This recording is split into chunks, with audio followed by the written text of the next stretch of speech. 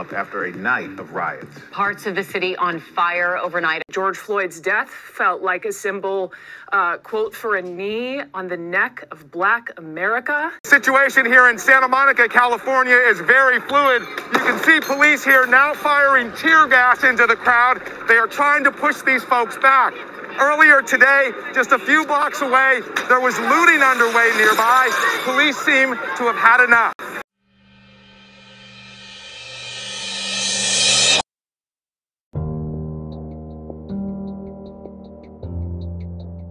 This is Paige Hamilton with The Hate U Give, written by Angie Thomas. This novel is about a 16-year-old African-American girl named Star Carter. In the novel, she witnesses her friend get shot by a cop after getting pulled over one night, resulting in his death. We see how this traumatic event affects Star in her everyday life. It affects her relationships with the friends and family while trying to keep herself, the witness, a secret. We see all the events that take place and result of her friend's death and can see her truly find herself. This novel speaks on the importance of injustices and police brutality and the treatment people face in our society today. The hate you give has an importance to the phrase thug life. It means the hate you give little infants F's everybody. This meaning comes from the singer Tupac, who tried to tell us about what society gives kids is what they'll become, and this is an example we see throughout the novel. It means the hate you give little infants fucks everybody. THUGLIFE. Meaning what? Meaning what society gives to us when we little comes back to bite them in the ass when we grow up and we wild out.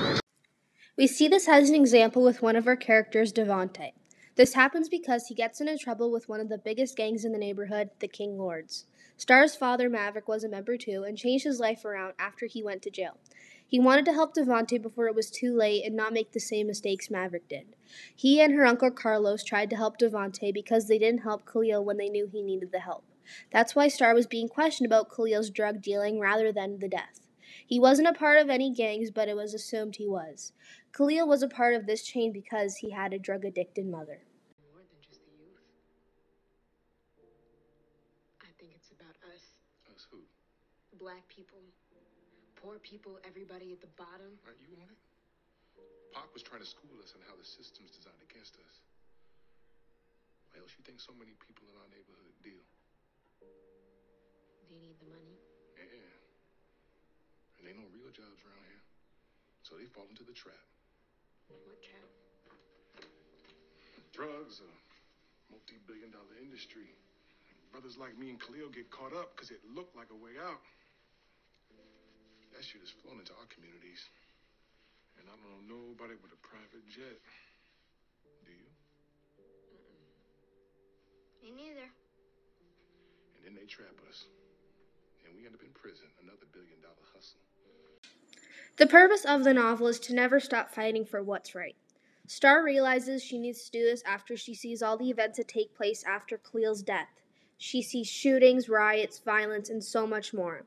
She was scared to speak up because she was worried about what the consequences would be after. But for the longest time, Star thought she was the reason Khalil died. But we all know it wasn't. She spent the whole novel believing this. As we see, she did find the courage to speak up, and it was an awakening for Star, and she knew what she did was right in the end. There is no reason to hide the truth, and we all need to stand up for what's right and stop the treatment people face in our world today. La, la.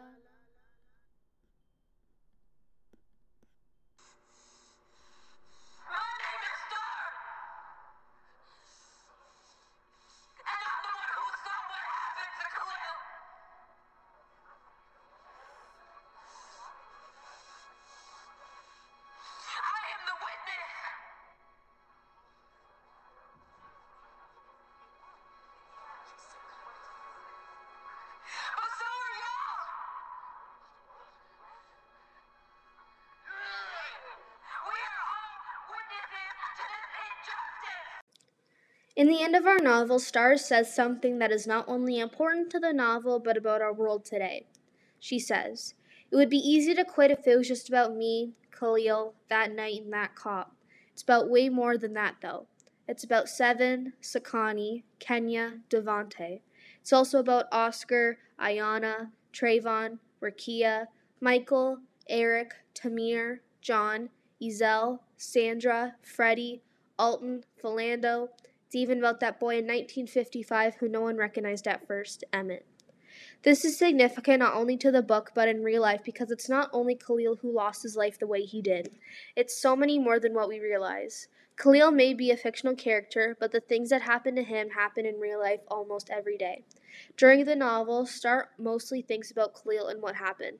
Though once Star gets that feeling of being empowered and confident when she speaks out, she sees that her journey doesn't have to stop for Khalil. She'll continue to do what's right. This isn't just something that happens in books, but in real life, and Angie Thomas gives us a sense of reality in this novel. The Hate U Give, written by Angie Thomas, is a phenomenal book, and I would definitely recommend it. It touches on real-world issues like guns, violence, racism that many don't see in our everyday life, and it teaches the people who read this book a lesson about the world we live in. Because we can't have a change if no one is saying what changes need to be made.